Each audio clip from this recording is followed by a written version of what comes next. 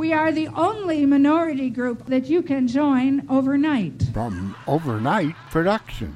In the twinkling of an eye, in fact. This one boy is watching me dance, and he goes to his mother. He says, "Mama, he's not dancing to the rhythm." And she said, "Baby, bless his heart. Some people dance to the lyrics." Something he said to me, and my grandmother used to say it too, "Don't explain yourself, be yourself and let that be the explanation." She said, "Dwayne, I don't understand it. But you don't have to understand why a bird sings to enjoy its song." And she said, "I enjoy your song."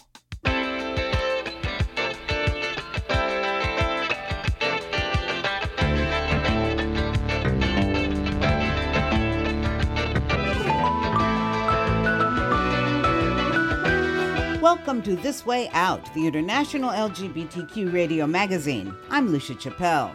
Chilean voters reject pro-indigenous and queer constitution. New UK PM Truss takes Tories further to the right.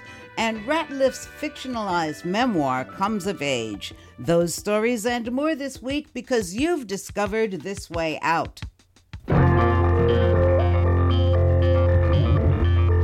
I'm Michael Taylor Gray. And I'm Sarah Montague. With News Wrap, a summary of some of the news in or affecting LGBTQ communities around the world for the week ending September 10th, 2022. Chilean voters have rejected a new constitution to replace the one left by the 1970s dictator Augusto Pinochet, despite strongly supporting a rewrite. They approved the effort to craft a document more reflective of the times by 80% in 2020. But they rejected a proposed draft by an almost 2-to-1 margin on September 4th.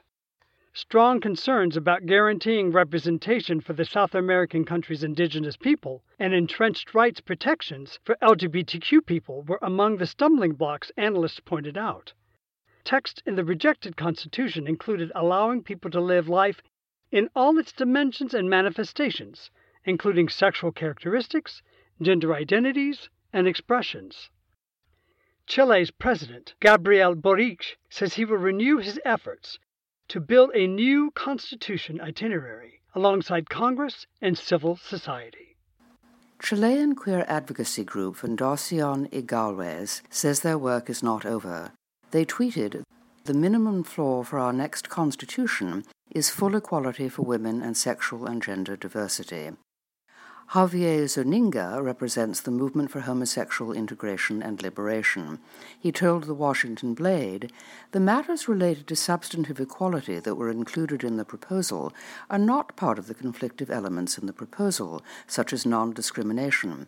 Respect for identity and equality of rights are quite well installed among Chileans as basic principles of the society we wish to build."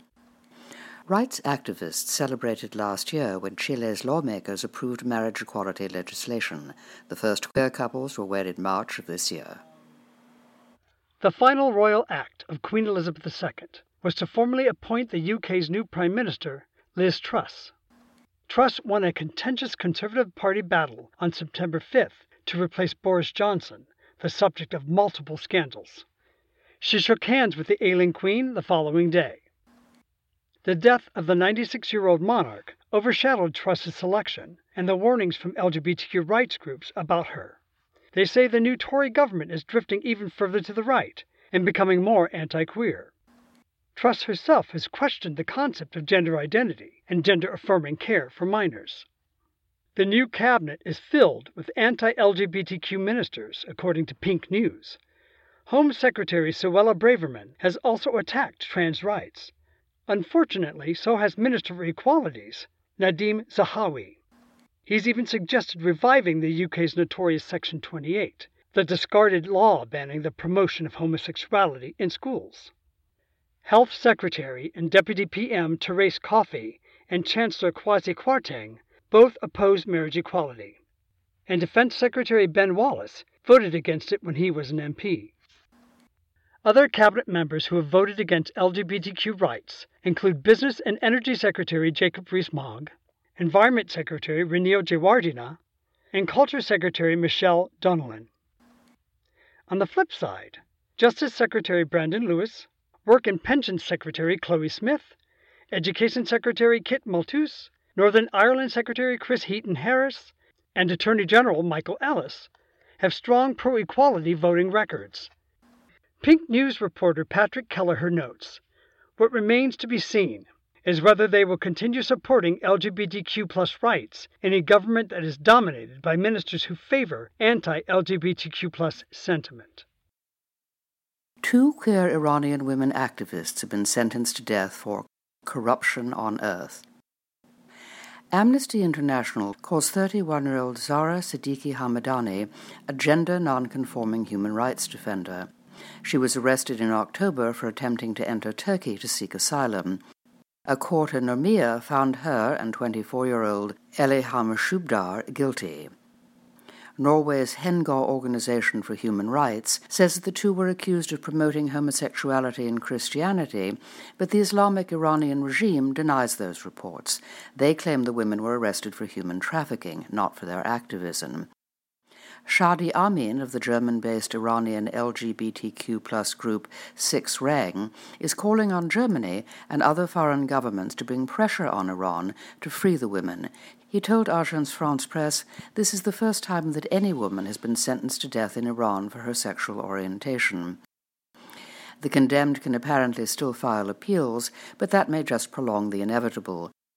The Iranian government is infamous for its persecution of gender and sexual minorities. 2 32-year-old gay men were executed in February. Medek Harimpoj and Farid Mahamdi were convicted of committing the crime of sodomy. U.S. federal courts have erased rights in Texas and upheld them in Washington state. Judge Reed O'Connor of the U.S. District Court for the Northern District of Texas overruled the Affordable Care Act mandate that requires free coverage of the HIV drugs Truvada and Descovy, commonly known as PrEP. PrEP patients in the U.S. are overwhelmingly men who have sex with men. O'Connor has a lengthy anti-queer judicial rap sheet since he was appointed by President George W. Bush in 2007. He agreed with a group of Christian employers and employees that being forced to provide PrEP enables and encourages homosexual behavior and violates provisions of the Religious Freedom Restoration Act. An appeal of O'Connor's decision is all but certain. A 3-judge panel of the San Francisco-based 9th U.S. Circuit Court of Appeals has affirmed Washington's ban on conversion therapy for minors. Washington passed its law in 2018. It prohibits licensed mental health professionals from subjecting patients under the age of 18 to the debunked treatments. 20 other states outlaw the bogus therapy that cannot turn LGBTQ people straight and sometimes does irreparable harm. California was the first in the nation to ban conversion therapy in 2014. The same appeals court upheld that law. A self-identified Christian licensed marriage and family therapist challenged the Washington law on free speech and religious liberty grounds. He was represented by the certifiably anti-queer Alliance Defending Freedom. However, the Ninth Circuit's conclusion reads, states do not lose the power to regulate the safety of medical treatments performed under the authority of a state license, merely because those treatments are implemented through speech rather than through scalpel. It's not clear what additional legal steps the losing side might take to challenge the ruling, if any.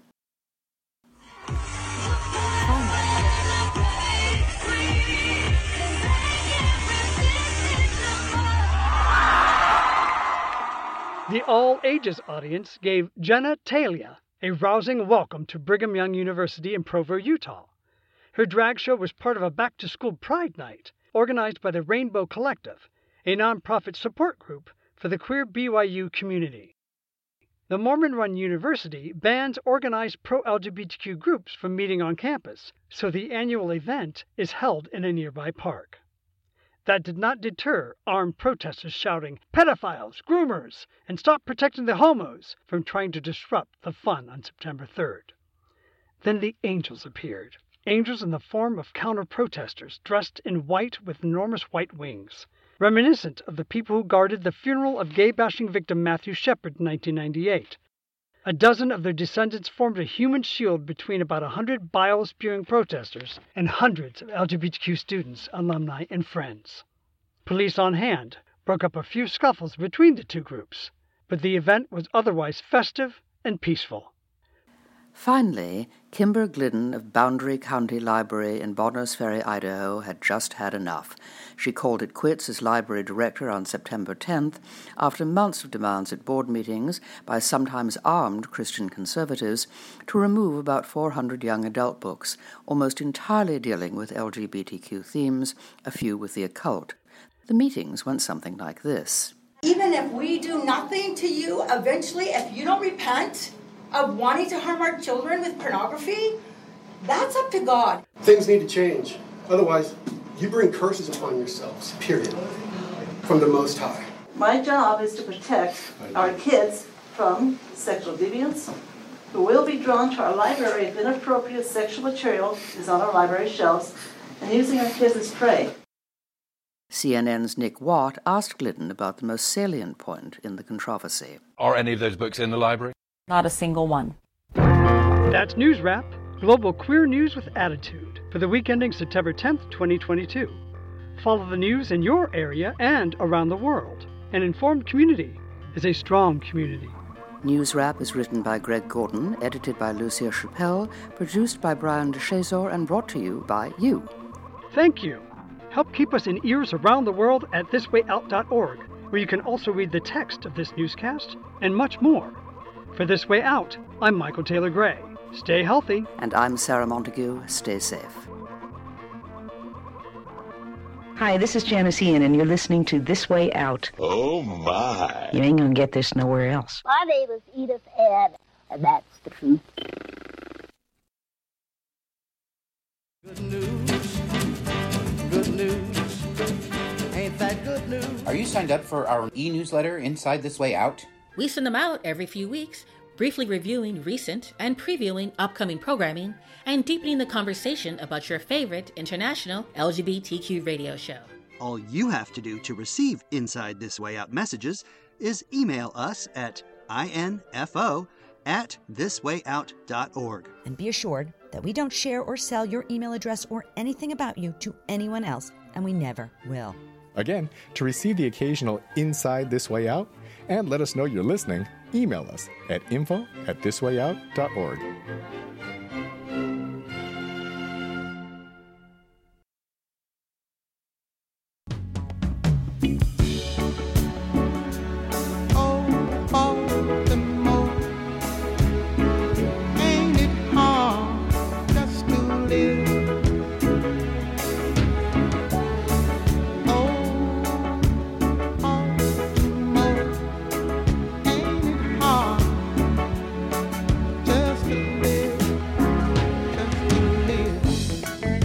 Dancing to the Lyrics won the 2021 Best Indie Book Award in the LGBTQ Coming of Age category.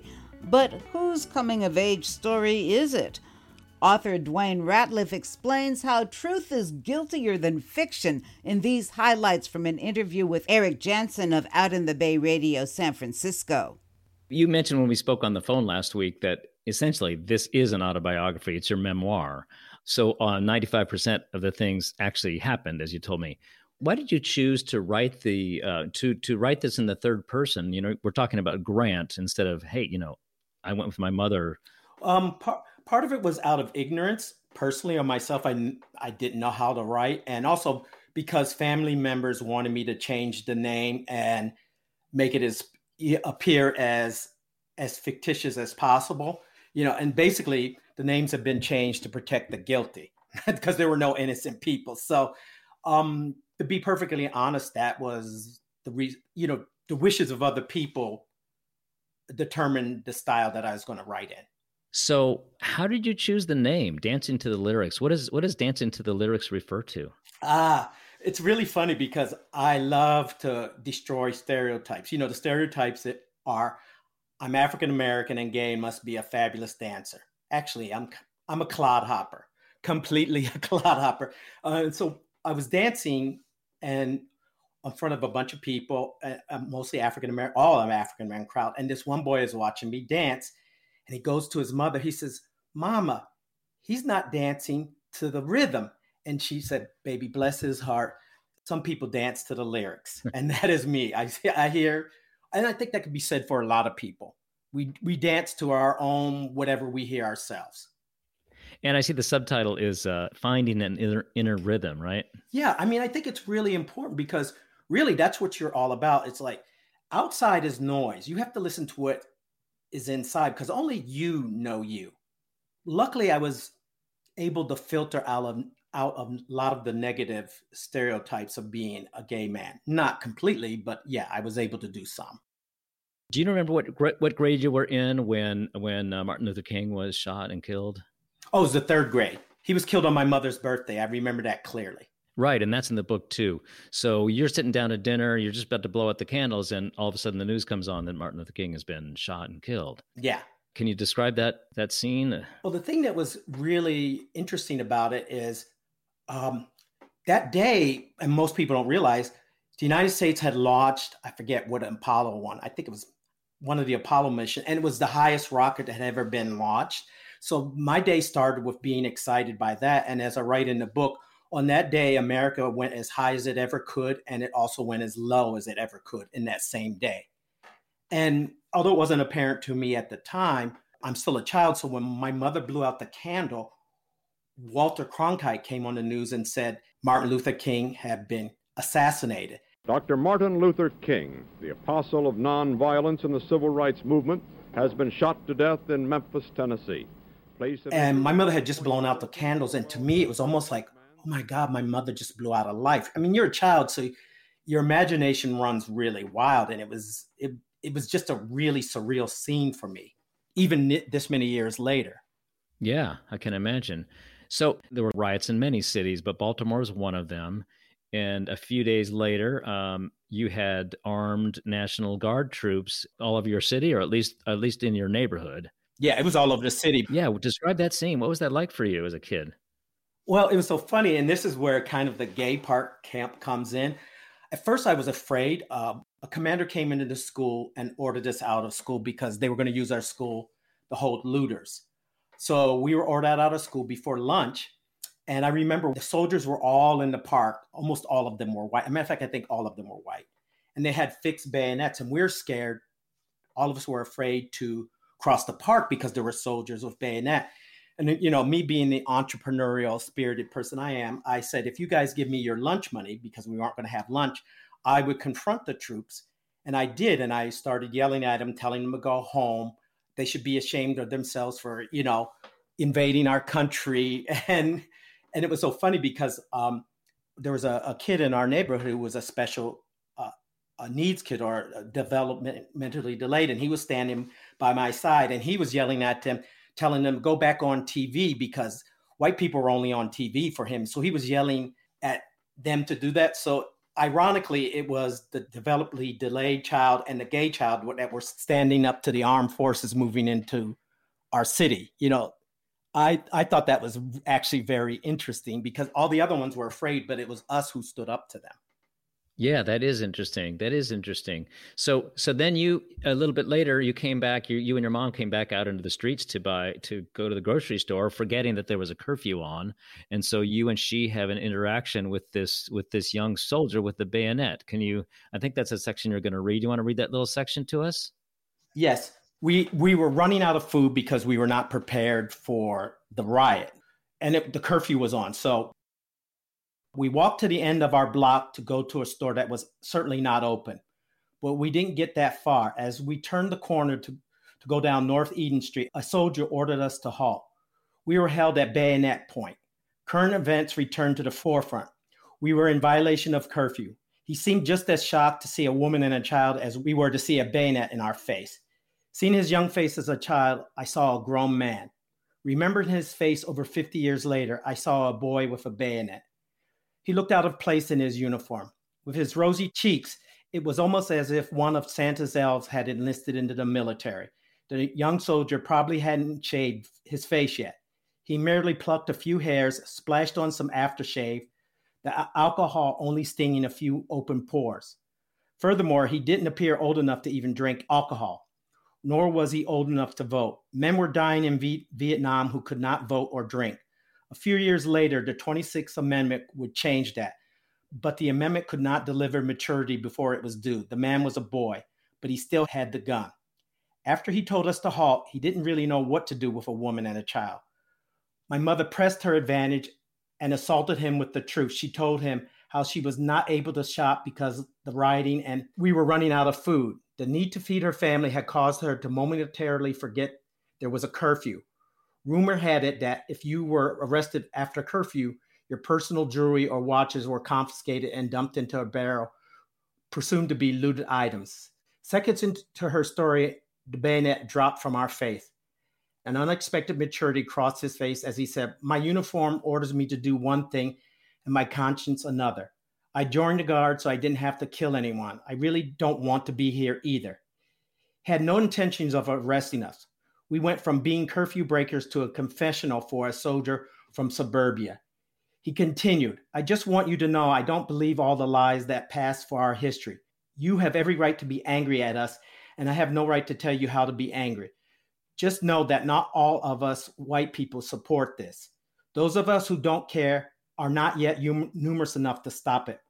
My mother nodded and said, "I know that, but I can count on one hand the number of white people who have said what you just said and still have fingers left over. It's nice to finally meet another one in person, even if it was at gunpoint." His gun suddenly became an embarrassment to him. The rose on his cheek spread across his entire face. If he could have hid his gun behind his back, he would have. Not knowing what else to do, he bid us farewell by informing us that tonight the Department of Agriculture would be trucking in food and setting up 3 or 4 food distribution centers. One of the centers would be not more than 50 yards from where we stood at the corner of East Eager Street. He told us to get there early and before they ran out of food. That's Dwayne Ratliff reading from his memoir novel, Dancing to the Lyrics, Finding an Inner Rhythm.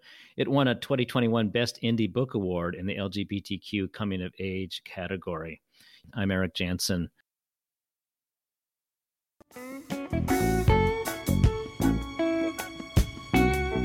More from Eric Jansen out in the Bay with author Dwayne Ratliff after this brief word about our sponsors. This Way Out is supported in part by contributions from our listeners. Some give a little each month, some make a larger annual contribution. More information and a link to give are online at thiswayout.org. Thank you. More now from Out in the Bay's Eric Jansen chatting with Dwayne Ratliff, author of the award-winning Dancing to the Lyrics. I want to know about some of the characters in this book. I mean, I realize now that you've told me this is really your life. So these are real people whose names you've changed. But tell us about Mr. Willie. Mr. Willie is like this really crucial figure in your childhood. Well, he was a compilation character. He was 2 characters. One of them was blind, and he actually lived next to us when we lived between the penitentiary and the junkyard in East Baltimore. And he, oh my God, he was just such a fascinating person because it was a time when, the Black population went under extreme urbanization. I mean, we went from being very rural peasant people to very urban people. And he was a root doctor that knew all these traditions. And he was the first one who hinted to me that I was gay and that it was okay. How did he do that? He just called me a special kind of boy. And I remember something he said to me that sticks with me today. And I think it's really important for anybody, but particularly us from the LGBT community, is like, he said something, and my grandmother used to say it too, was he said, "Don't explain yourself, be yourself and let that be the explanation." You don't owe anyone an explanation. And that really struck me. Although it's not in the book, I eventually would move to an all-white school, and all my white friends to this day would always say, "Dwayne, you were aggressively yourself and you didn't apologize. You never came into the room apology first. You just came in who you were." But he really, in some ways, growing up black prepared me for dealing with the gay, because I had things to support me to say stuff like that. And how was your family with your homosexuality? My grandparents were really accepting, so much so that years later, when I took my boyfriend home, I told my boyfriend, my grandparents know, but we're not sleeping in the same bed in their house. I'm just not doing that. And to my surprise, my grandparents came to me and very sheepishly and innocently and very proudly, they said, well, we just wanted to let you know that we made the bed for both of you upstairs. So we want you to be together. And I was like, oh my God, it was way too much more. It was beautiful, actually. It was more acceptance than I was more than you were ready for. From older Black people of that time period, I was not prepared. I mean, my grandmother didn't understand. And one of the things she said to me that I still use to this day, she said, Dwayne, I don't understand it. But you don't have to understand why a bird sings to enjoy its song. And she said, I enjoy your song. Wow, that's beautiful. Never forgot that. I was going to ask if you had an intended audience when you wrote this, or this was inside of you and it had to come out one way or the other. Well, actually, my husband convinced me to write. He says, if you don't like it, you don't ever have to publish it. And then he said something to me. He said, I don't mean it as a shock. He said, Dwayne, I just didn't think it was going to be that good. And he's like my biggest critic. So if he thought it was good, I said, okay, I'm going to self-publish it. Right. After I wrote it, one of the things that was really key for me, especially during the 60s, it was a time period to me when those who saw the most were never on the evening news. I saw so much. Although I was 9 years old, I knew what was going on, but no one ever asked me. And every time I hear about that time period, everything sounded like a lie because I was there. I was in the room when it happened, to quote Hamilton. I want to ask you one more thing, and that is your choice to only cover the years from 4 to 9. As gay writers, we tend to do a little bit of our childhood, but the big thing about our writing is coming out and dealing with that. And I purposely chose to stay a child, one, because I was transitioning from Black being my primary identity, and I was slowly weaving in the gay part. And I really didn't want to rush that because it was really important that you see a gay Black child as a child the whole time. Right. That makes a lot of sense. That makes a lot of sense to me. Hey, look, I want to thank you so much for your time. Thank you. That was Dwayne Ratliff. You can find Dancing to the Lyrics on Amazon.com and at independent booksellers. I'm Eric Jansen at outinthebay.org.